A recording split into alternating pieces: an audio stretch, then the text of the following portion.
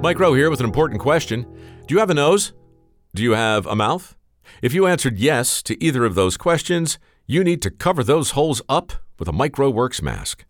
That's right, I'm selling masks to raise money for MicroWorks. Look, I don't know how you feel about the politics of wearing a mask, and frankly, I don't want to know. But since you can't go anywhere these days without one, you might as well buy one from MicroWorks. Why? Because MicroWorks masks are made in the USA, and 100% of the proceeds will help train the next generation of skilled workers. They're also ridiculously comfortable and breathtakingly stylish and easily adjustable for enormous heads like mine.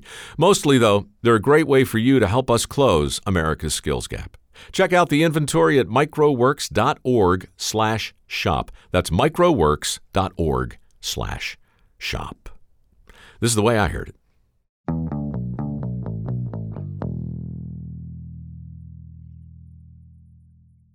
The Greaseman dragged his shovel across the wooden floor and stabbed it into the towering pile of coal with a satisfying crunch. Technically, this was a job for the firemen, but the Greaseman wasn't one to complain. In 1869, complaining on the Michigan Central Railroad got you nowhere. Lifting with his legs and pivoting with his hips, the Greaseman sent the anthracite sailing through the air with the flip of the wrist and watched it vanish into the furnace's gaping mouth. The sounds of his work kept time with the tempo of the train that swayed beneath him, a steady Sisyphean rhythm propelling man and machine through America's heartland. As he shoveled, it occurred to him that his body worked a lot like the engine he fed.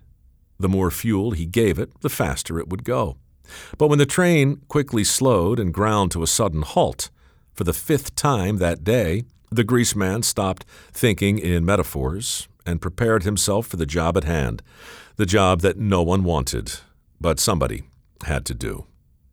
Armed with an oil can, a giant brush, and a bucket of rendered animal fat, the Greaseman jumped from the engine car and began the business of lubricating the axles, as well as every piece of exposed metal inside the locomotive's engine.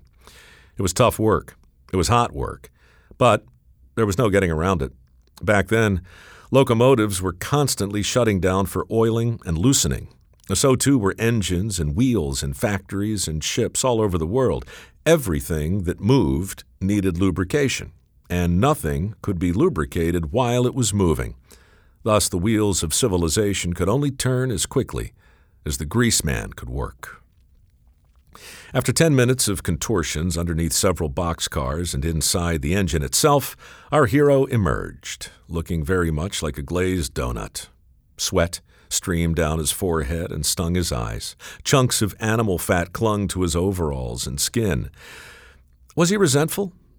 Did he believe his advanced apprenticeship in mechanical engineering from a prestigious machine shop in Edinburgh, Scotland, might entitle him to do something more than shovel coal and slather lubricant upon the entrails of America's iron horse? No, but he was thirsty. The Greaseman was very, very thirsty, and as he gulped down cup after cup of cool water, he was once again struck by the similarities between a hard-working engine and a hard-working railroad man. Along with copious amounts of fuel, both required plenty of internal lubrication. The Greaseman refilled his empty cup and wondered aloud, what if a train could be hydrated as easily as a man? It was a good question, and for the next year the Greaseman tinkered in his workshop, determined to find an answer. Eventually, he perfected a prototype. Then he applied for a patent. His device was simple, a reservoir of oil that used gravity to deliver just enough of the lubricant to wherever it was needed while the engine was still running. He called it a lubricating cup.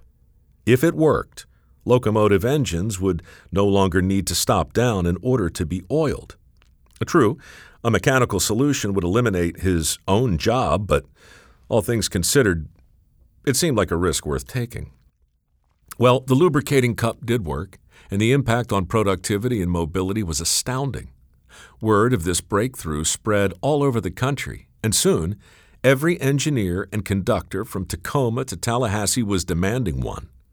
Obviously, the Greaseman was in no position to leap into mass production, so for the next few years, cheap imitations popped up everywhere, promising the same results, but none proved as reliable as the original. In fact, many of those imposters made the problem even worse. If it wasn't the Greaseman's original lubricating cup, it just wasn't worth it. Over the next 60 years, the Greaseman would apply for and receive 57 additional mechanical patents and literally revolutionize the Industrial Revolution. Along the way, he paused to invent the ironing board because his wife was tired of steaming his shirts, and the sprinkler because he was tired of watering his lawn. But it was his original lubricating cup that changed the pace of modern civilization and helped build the infrastructure we rely upon today. Thomas Edison once said that true genius is 1% inspiration and 99% perspiration. Well, maybe if Tom had consulted with the Greaseman called Elijah, he might have assigned a few percentage points to lubrication and emancipation as well. You see, long before Elijah was greasing wheels on the Michigan Central Railroad, hundreds of anonymous men and women were quietly greasing a different set of wheels on a different set of tracks. Tracks that would carry Elijah's parents from a plantation in Kentucky to a small town in Canada. There, the Greaseman was born, unlike his father, a free man. Thanks to the Underground Railroad, Elijah was afforded an opportunity. Thanks to his parents, Elijah was afforded an apprenticeship. And thanks to his work ethic and his unquenchable thirst to build a better mousetrap, Elijah was afforded success and a last name that still resonates today. You know it. You've probably used it. It's the name of a former slave that's become synonymous with everything authentic, everything original. It's the name we invoke today whenever our search for the genuine article leads us to ask, is that the real McCoy? Anyway, that's the way I heard it.